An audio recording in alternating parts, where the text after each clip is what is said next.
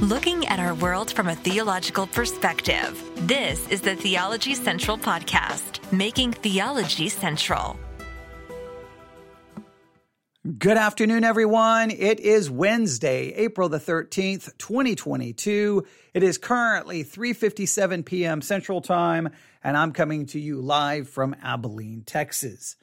Now, Wednesdays is always a busy time for me. It's always hectic. I'm usually trying to get in a number of live broadcasts before I have to go to church and do, another live broadcast. But I try to give you as much content as I possibly can on Wednesdays. I'm starting this a little late today, so that means I probably won't get as many things done. But hopefully you'll find all of the content today to be challenging, beneficial, a blessing, spiritually edifying, whatever adjective you want to use, that's positive. Hopefully something positive will come from all of the broadcasts today. Now, if you are interested tonight, 7 p.m., probably about 7:10 p.m. Central Time.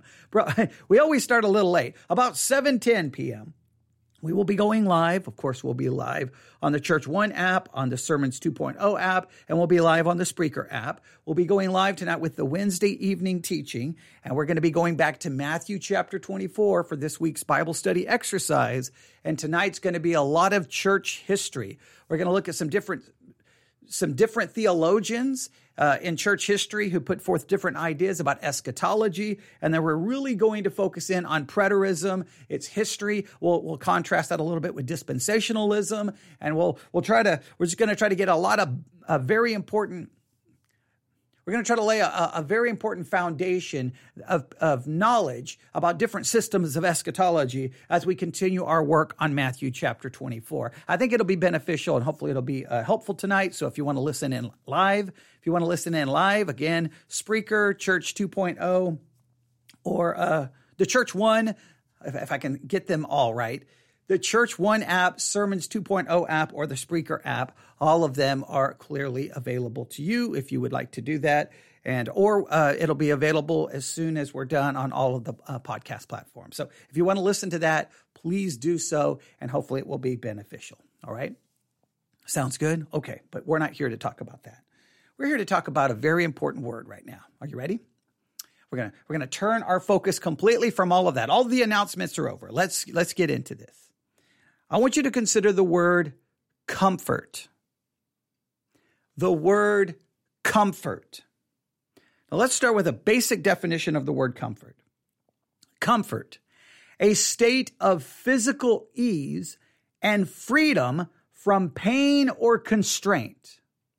If you're experiencing comfort, you're experiencing a time of physical ease and a freedom from pain or constraint. In other words, it's a comfortable situation, right? You're just resting. You're finding some comfort. You just have physical ease. You're just laying back. You're relaxing. It's comfortable. You're not experiencing any pain, and there's no constraint, right? No one is telling you have to do something. You're just laying back. In a sense, you're comfortable. All right, that's one kind of comfort.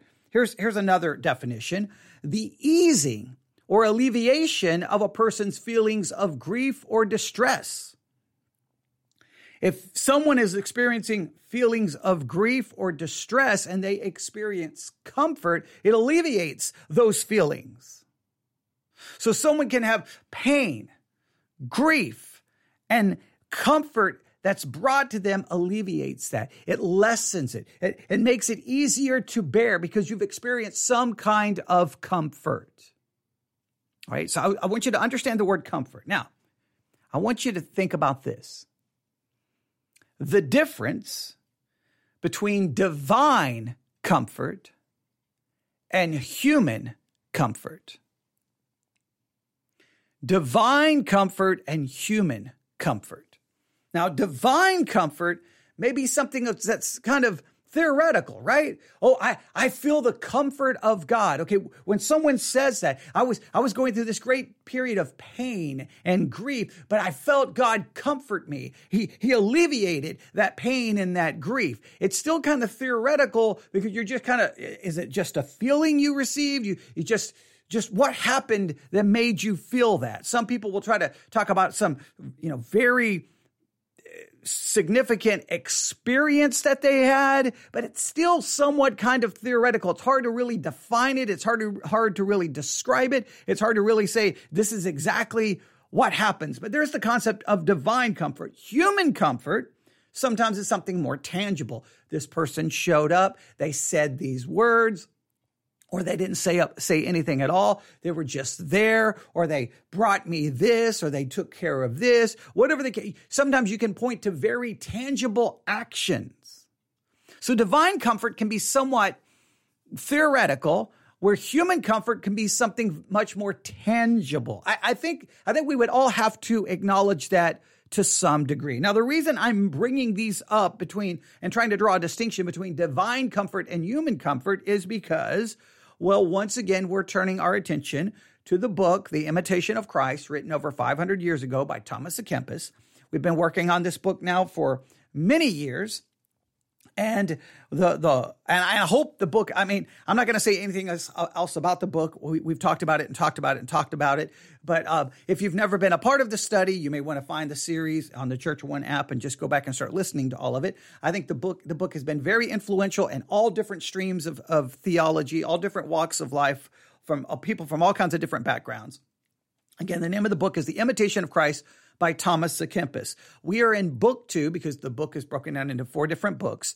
We are in book 2, chapter 9, and the title is Want of All Comfort.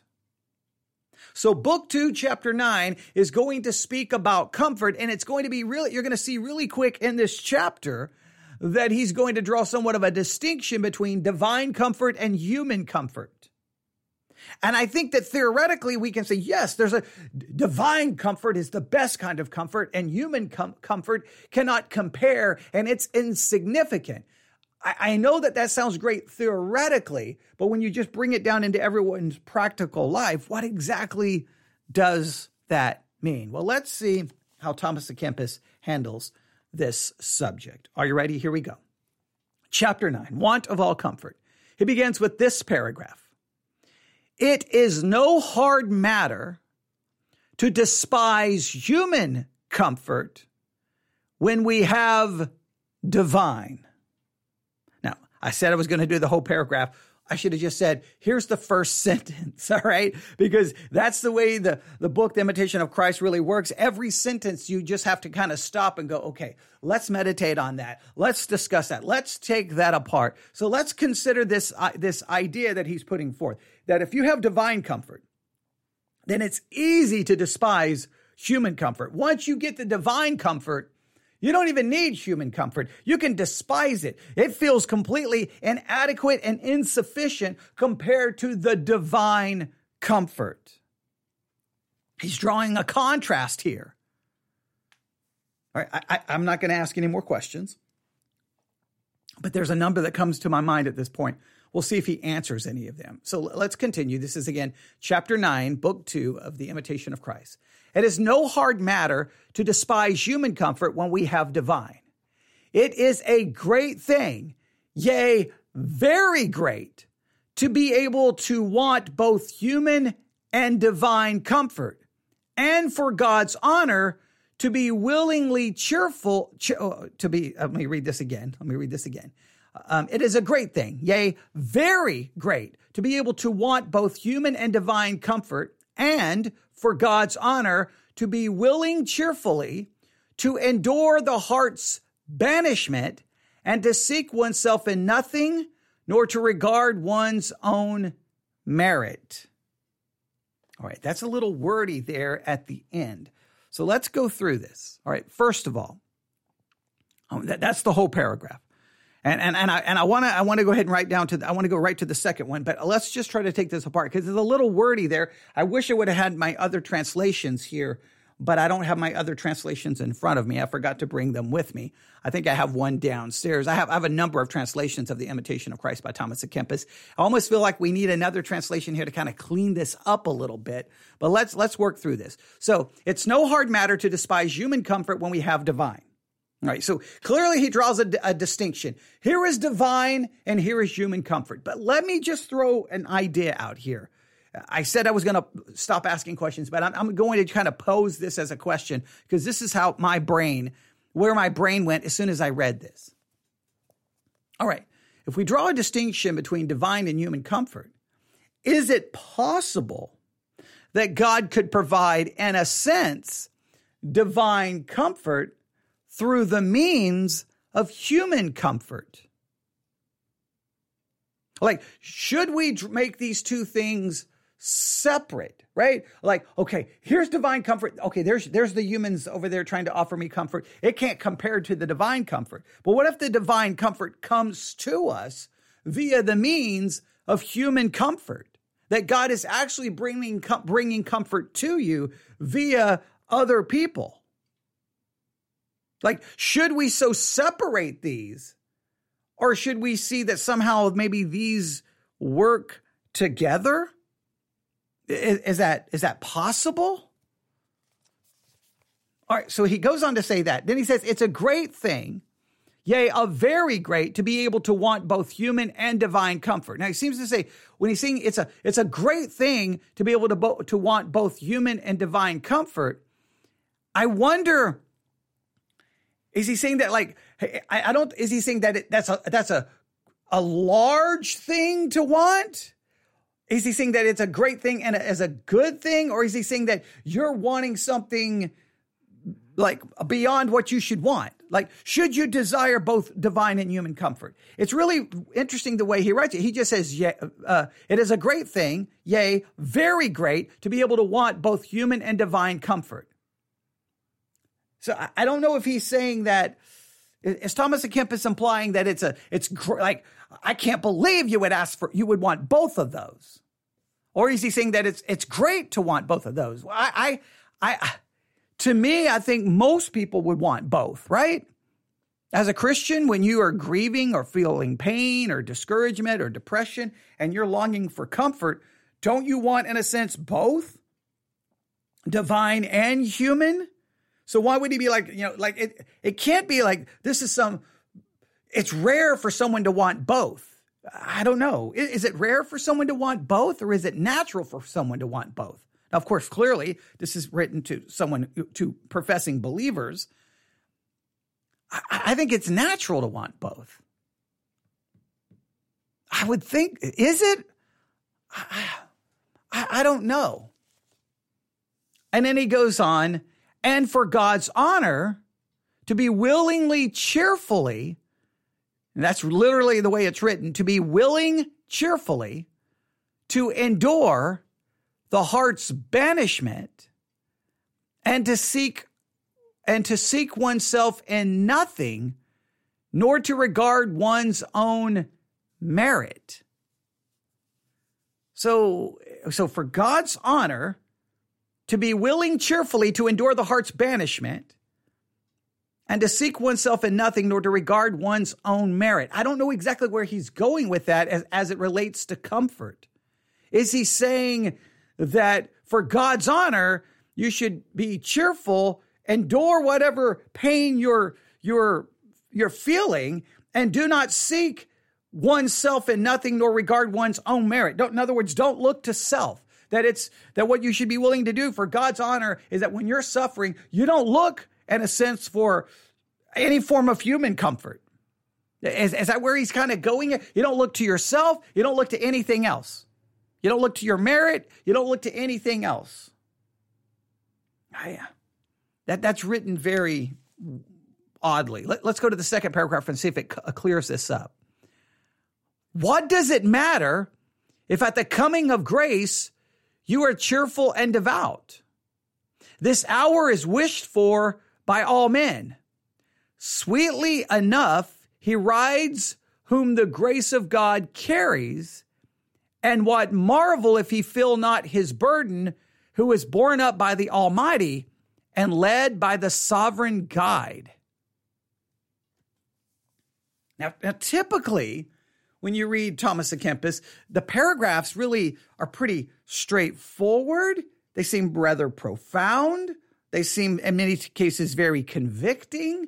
This is probably, I think, chapter 9 of book 2 is the first time we encounter these paragraphs where you really are kind of left with, What? Huh? What are you talking about? Or at least from my perspective, you do so. Maybe other translations of this book would add clarity here, but I'm a little perplexed here. So let's read this again. What does it matter if at the coming of grace, you are cheerful and devout?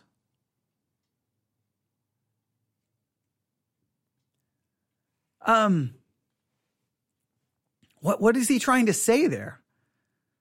What does it matter that when the coming of grace that you're found to be cheerful and devout? Does it really matter that you're cheerful and devout when grace shows up? Like what?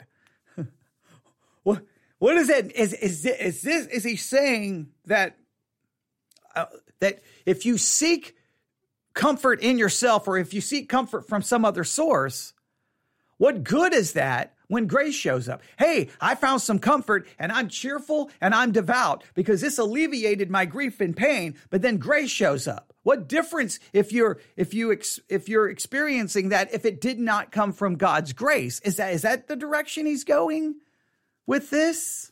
Then he goes on to say, this hour is wished for by all men. Right? All men wishes for grace. Sweetly enough, he rides whom the grace of God carries. And what marvel if he feel not his burden, who is borne up by the Almighty and led by the sovereign guide. All right, let's go to the next line here.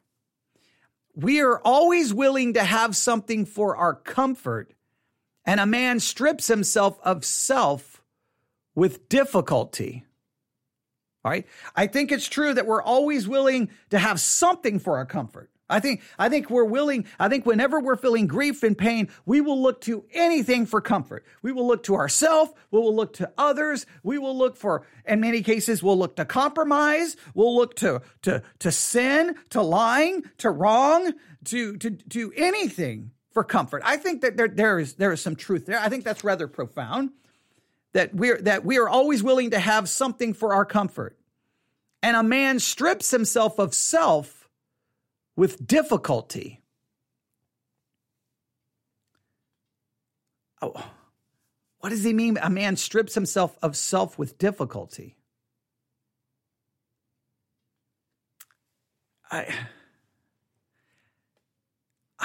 I don't know exactly where he's going here. Let's read the next. Let's see if at some point Thomas à Kempis is going to clarify this. Now, the reason I'm hesitant to read the next line is because if you've been with us now for 2 years working through the Imitation of Christ, you know that Thomas à Kempis writes many cases it almost like a stream of consciousness. He'll just write a couple of lines and it just feels like he just jumps to something else. Sometimes it kind of fits together, but in many cases, it just seems like, oh, here's an idea, here's an idea, here's an idea.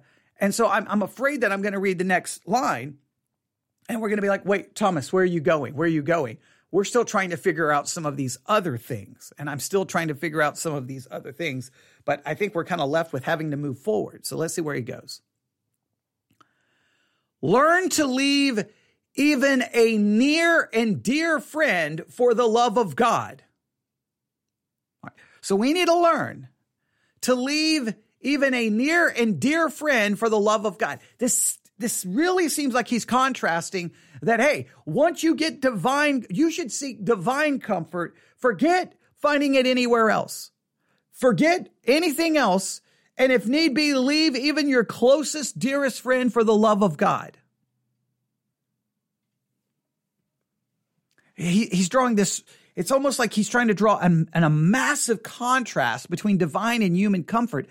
I'm not convinced of that. Now, we do have to remember, Thomas à Kempis is writing from a monastery over 500 years ago. It's going to clearly impact his perspective a little bit. Like comfort, in a sense, you're in a, I mean, I know you have your other monks, but you spend a lot of time alone.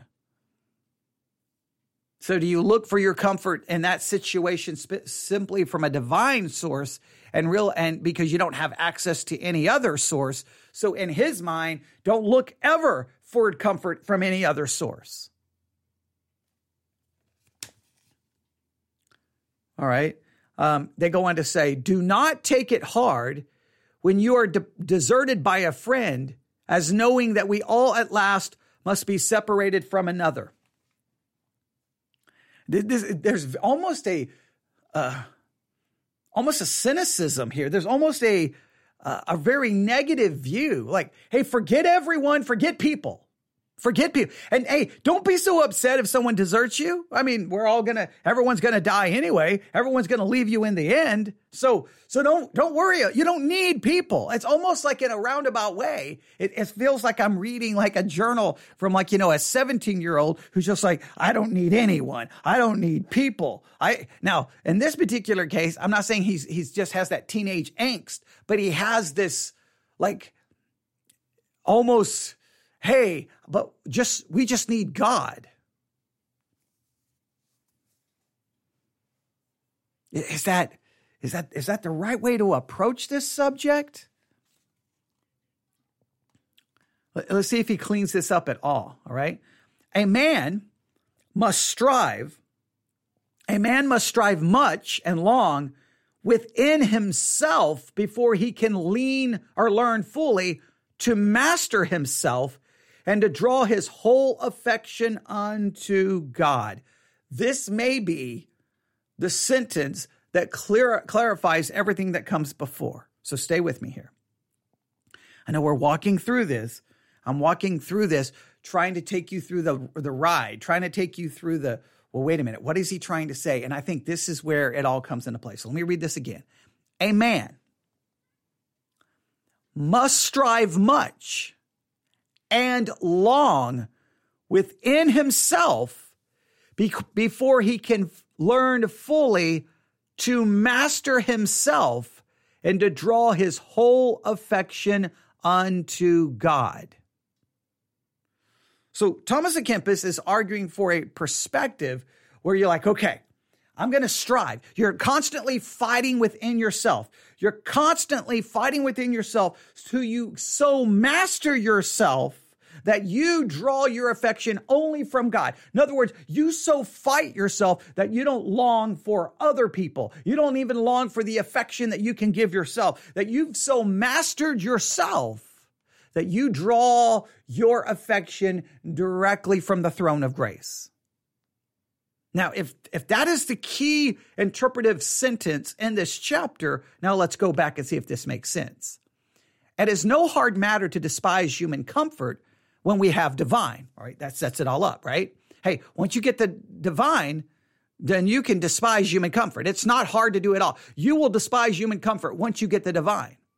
It is a great thing, a very great thing to be able to want both human and divine comfort. In other words, it's a big deal because we typically want both.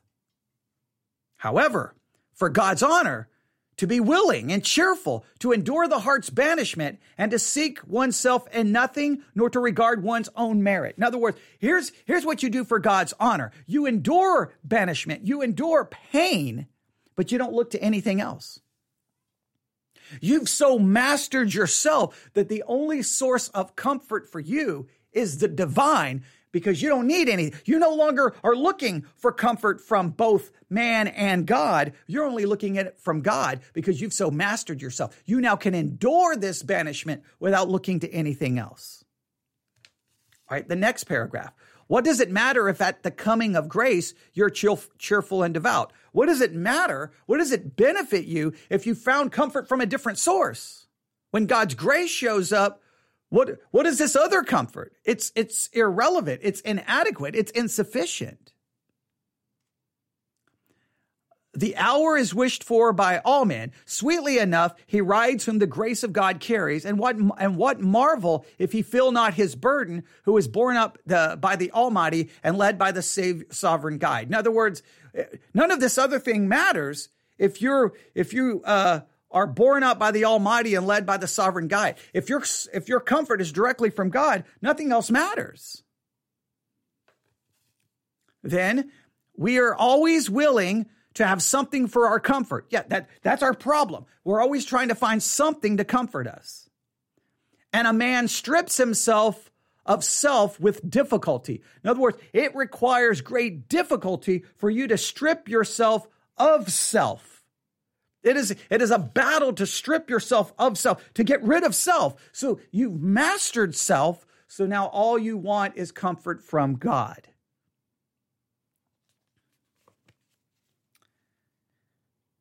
Learn to leave even a dear friend for the love of God. Do not take it hard when you're deserted by a friend. Don't worry about people. Don't worry about friends.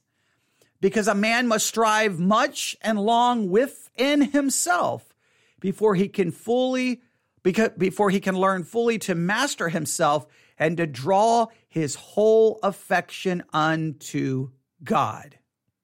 When a man stands on himself, he easily slides into human comforts. See, this is really explaining everything. When you are looking to yourself, when you are holding on to yourself, when you're in a sense standing on yourself, then you'll slide into wanting human comfort. You'll slide into settling for human comfort. In other words, you're going to settle for the inferior and the inadequate comfort. He goes on to say, but a true lover of Christ and a diligent follower of virtues does not fall back on comforts or seek such sensible sweetness, but rather seeks hard exercises and to bear severe labors for Christ. All right, I'm going to stop right here because that takes a lot just to work through. There's a lot there. It appears that what Thomas à Kempis is calling for, again, over 500 years, writing from a monastery, that all that matters is that you strive and you fight within yourself so that you can learn fully to master yourself, and you draw as he says, and you draw your whole affection unto God. That you master yourself, that you draw all of your affection unto God. You're drawing I'm going to go on and say your comfort from God.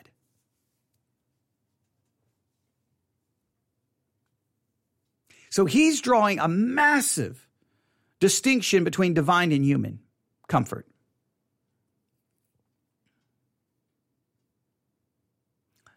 So what do we do with this? I'm trying to ponder. I'm trying to really process everything he's saying here. All right. And if I misread it the first time, make sure you understand. And draw his whole affection unto God. I may have said draw his whole comfort from God, but his whole affection unto God. Right. So in other words, you must master yourself so that your affection and everything is to God, and that's what I think that's what you're looking to your comfort from, which he's going to continue to he's going to continue to try to explain. I kind of just went ahead and tried to explain it for you because I want us to at least understand where he's coming from here. So let's think this through. Thomas à Kempis's philosophy almost sets at odds divine comfort and human comfort.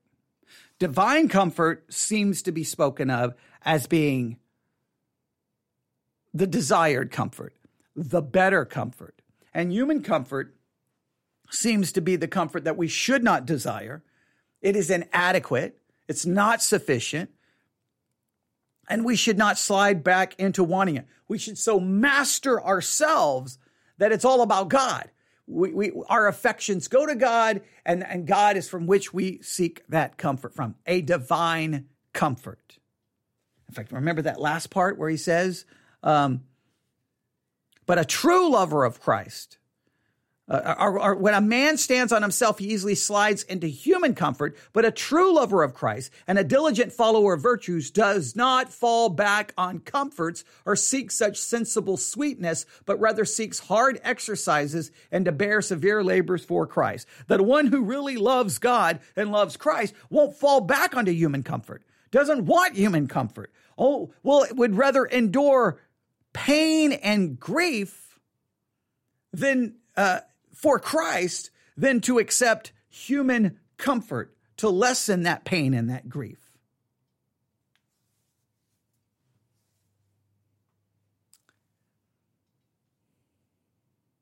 He almost makes it sound like accepting, desiring, wanting human comfort is actually well, I won't say he'll go say with a sin. Okay, this someone just put this in the chat. When a man resteth upon himself, okay. When a man resteth upon himself, he easily slippeth away unto human comforts. But a true lover of Christ and a diligent seeker after virtue falleth not back upon those comforts, nor seeketh such sweetness as may be tasted and handled, but desires rather hard exercises and undertakes severe labors for Christ. All right. So no. Thomas à Kempis was living in a monastery. So that's why I'm trying to process his thinking here. But I think clearly from someone just posted from a different version of the book, clearly that's the direction he's going here is, look, human comfort it's not worth any. It's not what it's almost. I won't say that he goes this far, but it's seeming like he's going pretty close. That to seek human comfort almost calls into question one's spirituality and one's love for God. He seems to be coming really close to going that direction. He seems to be going. I don't want to put words in his mouth, I mean, he lived over 500 years ago. Obviously, he can't speak for himself. So I want to be fair to him, but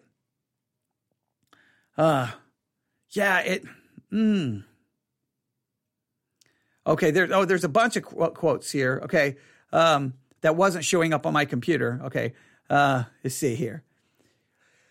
So I'm going to read some of the quotes that they shared from their version. All right. It wasn't showing up in the chat on the computer. It is a great thing, yea, a very great thing, to be able to bear the loss both of human and divine comfort, and for the love of God willingly to bear exile of heart and in enough and not to seek oneself, nor to look to one's own merit. We are willing to accept anything for comfort, and it is difficult for a man to be freed from himself. The holy martyr Lawrence overcame the love of the world and even of his priestly master because he despised everything in the world which seemed to be pleasant, and for the love of Christ he calmly suffered even God's chief priest, Sixtus, whom he dearly loved, to be taken from him. That's interesting. That's completely different from the version that I have. All right. And then it says, thus by the love of a creator, he overcame the love of man, and instead of human comfort, he chose rather God's good pleasure. So also learn thou to resign any near and beloved friend for the love of God, nor take it amiss when thou hast been deserted by a friend, knowing that we all must be parted from one another at last. Mightily and long must a man strive within himself before he learn altogether to overcome oneself and to draw his whole affection towards God. All right, that reads somewhat the same. Man, it's just interesting how different the translations can be. That one added an historical example. Hey, here's a person who's willing to suffer. He suffered rather than turn to human comfort. Hey, it's better to suffer than to turn to human comfort. It's better to get divine comfort. In fact, it seems like he's saying it's better to have no comfort, right, than to accept human comfort. You should just suffer and wait for the divine comfort to arrive. So you know what I always try to do? Even when I initially I'm like, come on, Thomas à Kempis, what are you trying to say here? My initial desire here is to simply disagree. But you know what I always try to I try to agree with what I disagree with first, and then take it to its logical progression, to its logical conclusion, and try to just walk through it logically. But I think this is time to at least ask an important question. I think we can all be honest here. I think we would have to at least, even though I may not agree with what Thomas à Kempis's conclusion, I think this would be a perfect time for us to at least ask ourselves, what is the danger of what is the spiritual danger of human comfort? I think there is inherent spiritual danger in human comfort.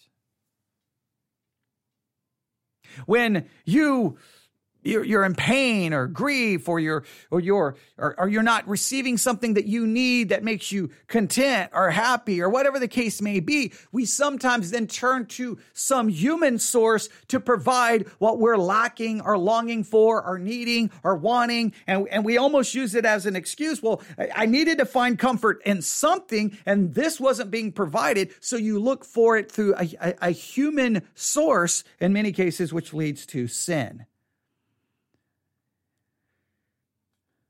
All right. Eat your thistle, sleep on a rock, and be thankful. Okay. Well, yeah, I don't know if he's going, well, actually, being a monk in a monastery, he may have gone with eat your thistle, sleep on a rock, and be thankful. He may have even gone that far with that. I think here's what we can do. We always remember this. Sometimes there will be a truth that may be presented in an extreme way. And so our natural reaction may be to reject the truth because of the extreme level someone takes it. But sometimes what we have to do is don't pay attention to the extreme level they may take it, and take a step back and try to find the truth, and then try to apply the truth in a less extreme manner. Of course, he's applying this living in a monastery, so he's going to have a completely different mindset. But for the rest of us, I think there is some truth to this. There is danger whenever you're feeling pain, need, loss, loneliness, depression, discouragement, frustration, whatever you're feeling something negative, there is great danger. There's great danger to go, I'm going to look to human comfort, because in many cases, human comfort brings with it some form of compromise, some form of sin, right? Peter was confused and upset. Jesus had been arrested. He was following Jesus. And if he would have said, yeah, I know Jesus, he would have experienced pain. So in a sense, he looked for human comfort in the sense by saying, I don't know this guy. I'm just one of you guys. I'm just like the rest of you. Which ultimately led to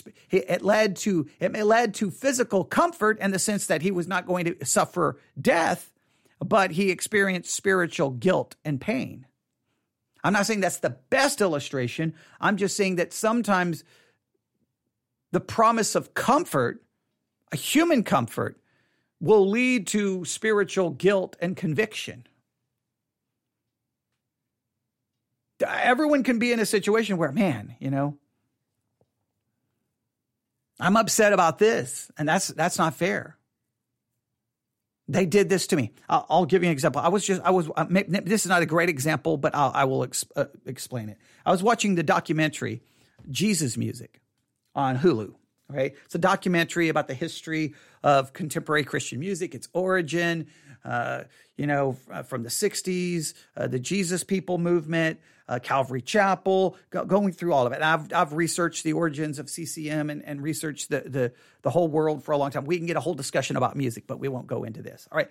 So, but they were talking about how we'll call it a young man, was sitting in his living room watching television, and Jimmy Swaggart came on, famous televangelist who got caught up in some major sin. But at this point, he hadn't been caught up in major sin, and this young boy saw Jimmy Swaggart on television and called his family in, and they're watching Jimmy Swaggart on their television set. They all called upon Christ to save them. They all believed on Christ, the whole family. Well, the brothers, I think there were brothers, at least that young man, I can't remember, I think his brother may have been, I'd have to look. Yeah, I think there were brothers in the band. Okay. But that young man, because I'll just focus on him. That young man went on to form the Christian rock band Stryper. He became saved by watching Jimmy Swaggart, and they become this pop culture phenomenon. I mean, Stryper is this Christian rock band that it's hard, unless you lived back at that time, it's hard for you to understand the significance of the band. They were number one on MTV. They were all over mainstream. They were beating mainstream rock bands in sales and popularity. It was absolutely insane. But while they were growing in popularity in a sense within the world, the church was like stripers of the devil, stripers of the devil. They're wolves in sheep's clothing. They're evil. They're evil. They're ungodly. They're ungodly. They're ungodly. Well, they had kind of ignored a lot of the criticism until one day that young man now who's in Striper turns on Jimmy Swaggart to watch him because, well, that's the man who, preached and he got saved. And Jimmy Swaggart starts talking about these demonic, evil rock musicians, and he holds up the Striper album. This young man, that's his hero. And his hero's just now telling him that, no, you're of the devil. You're of Satan because you do rock music. And he talked about how he began to weep and he was hurt and he was broken. Now he feels pain. He feels pain. He feels rejected by, the church. He feels rejected by Christianity. He's out there trying to preach Christianity, whether we could get into a whole discussion of how good a job they were doing or not doing. That's a whole different discussion. But he felt rejected. He felt pain. And he got mad. And he got bitter. And instead of turning to God, he looked for, in a sense, human comfort.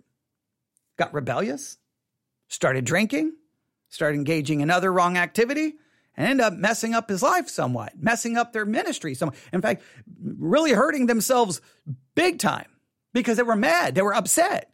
So he felt he needed comfort, but instead of turning to God, in fact, he was mad at God in a sense. He blamed God for it. He was upset with Christianity. So he looked for comfort. But where did he look for comfort? Not from God. He looked for, in a bottle, alcohol, or whatever things he turned to. Now, that's just an illustration that sometimes when we are hurt or we're let down, we get mad. And so we just look for comfort in something else. I think human comfort has potential negative spiritual consequences. Now, I'm not saying that we cannot ever look. See, Thomas à Kempis seems to take it so far that, hey, you just don't even look to human comfort. You don't even want it. In fact, you should just, as his exact words at the beginning, it should be easy for you to despise human comfort once you've had the divine kind. Well, that sounds good, but I still think God can use human comfort to bring us comfort. I don't think it always has to be in some supernatural way. I just think sometimes when we're lacking something or longing for something, we start looking for comfort, and I think a lot of the comfort out there is a substitute. And sometimes it's not a good one. Sometimes it's a bad thing. And then we find ourselves doing what we said we would never do, going where we would never say we would go, finding ourselves and doing horrible things, creating a bad situation. I don't know if you've ever thought about it, but human comfort could be a grave spiritual danger in some situations.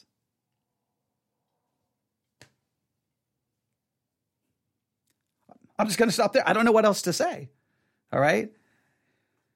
Yeah. And I agree. Someone just said, I think it's very hard to feel divine comfort. Again, divine comfort is such a as I started off, it's theoretical, right? What is it? What does that feel? What does it look like? Right? Whatever you're lacking, whatever you're missing, whatever you're needing, right? You're like, okay, I need this. I want this, whatever it is. I need comfort. Well, divine comfort is like, okay, how do I feel this? What is it going to feel like? Where human comfort is tangible, it may be something you can touch, something you can drink, something you can feel, someone you can be with. Whatever the case may be, it's more tangible.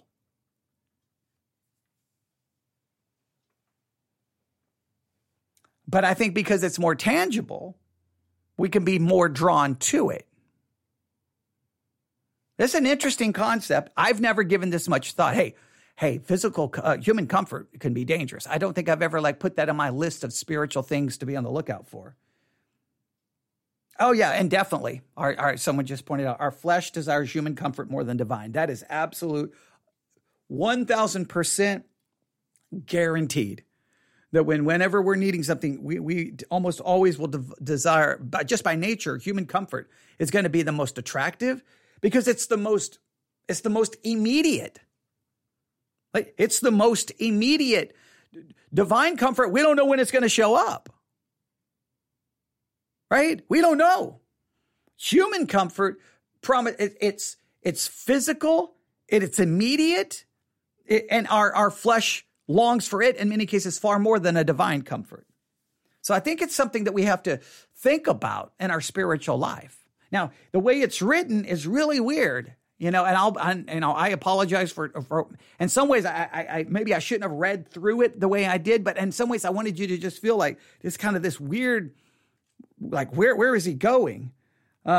Yeah, and I agree. In some cases, a divine comfort may not even show up till death, I think. I mean, I guess you could argue there could be some form of divine comfort that may show up before death, but not the complete eradication of the pain and the grief. So, but yeah, reading through this, it's very wordy, but I kind of wanted to take you through it because he's trying to create this like picture, and he really just, when he comes in at this last part, a man must strive much and long within himself before he can learn fully to master himself and to draw his whole affection unto God. That's really the key. You got to so master yourself that your affection goes directly to God, and that's all the comfort that you want. And I don't know. Yeah. Yeah, it definitely seems like an ongoing thought that needed to be read. Okay. Yeah, I think he's building. I think working through that maybe. I think probably what will happen when I look at the statistics, a lot of people will have stopped listening. Like as soon as I start working through, whatever, I don't care about this. But I think then they missed out on this, I think, very important kind of concept, almost like an epiphany. Wow. Human comfort could be spiritually damaging.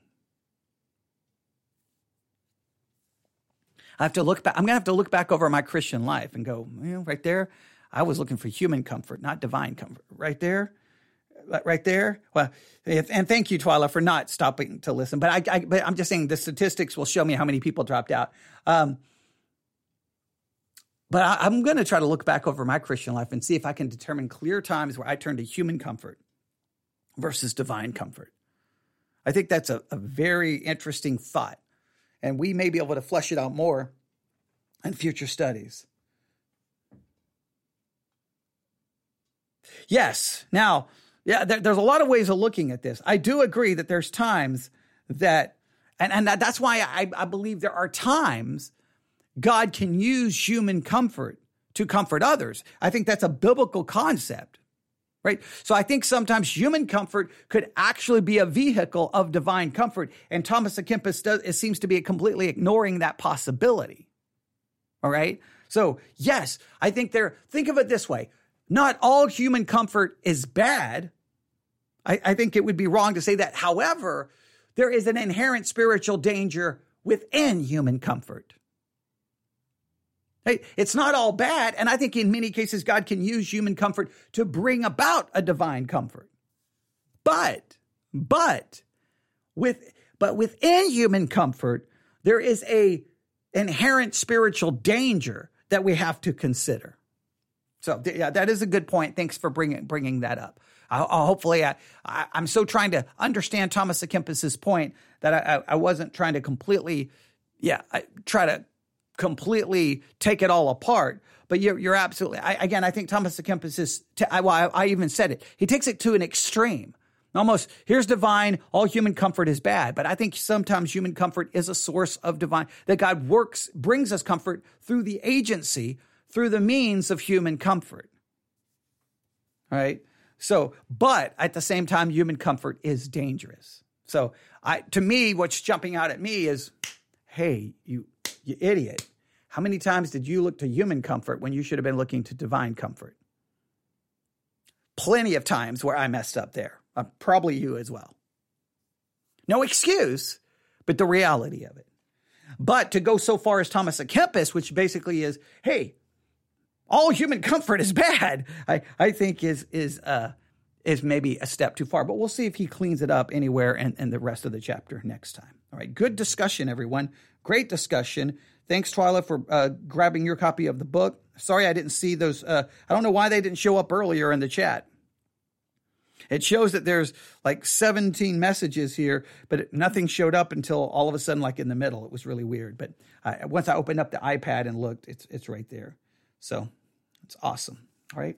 And the dark mode on the Spreaker app is looking really, really, really, really, really nice. Okay. If you're using the Spreaker app and you've got the dark mode, it looks really nice. I really like the way it looks. It makes our podcast look like really professional. So not that you care, but yeah, there you go. All right. Thanks for listening, everyone. Have a great day. It's almost 5:00. I don't know if I'll get anything else done. I'll probably start getting ready. And then if I have time to do one more thing, I may. If not, it'll be 7:00 or about 7:10 when we get started. And just be ready to take some notes on, eschatology and church history. Okay, so I think that's where we need to go. Yeah. Okay, someone else likes the dark mode as well. Yeah. Yep. Someone else says it looks good. Yeah, I know. It makes our podcast look like, whoa. I mean, I'm looking at like, wow, that looks pretty good. That looks pretty good. So I wish it looked good on every app, but you can't control how it looks on every single app. But yeah, I'm glad it looks good. All right. Thanks for listening. Everyone have a great day. Good conversation. If you want to have more conversation about this, for those in the Discord channel, feel free to add your thoughts there. All right. Everyone have a great day. God bless.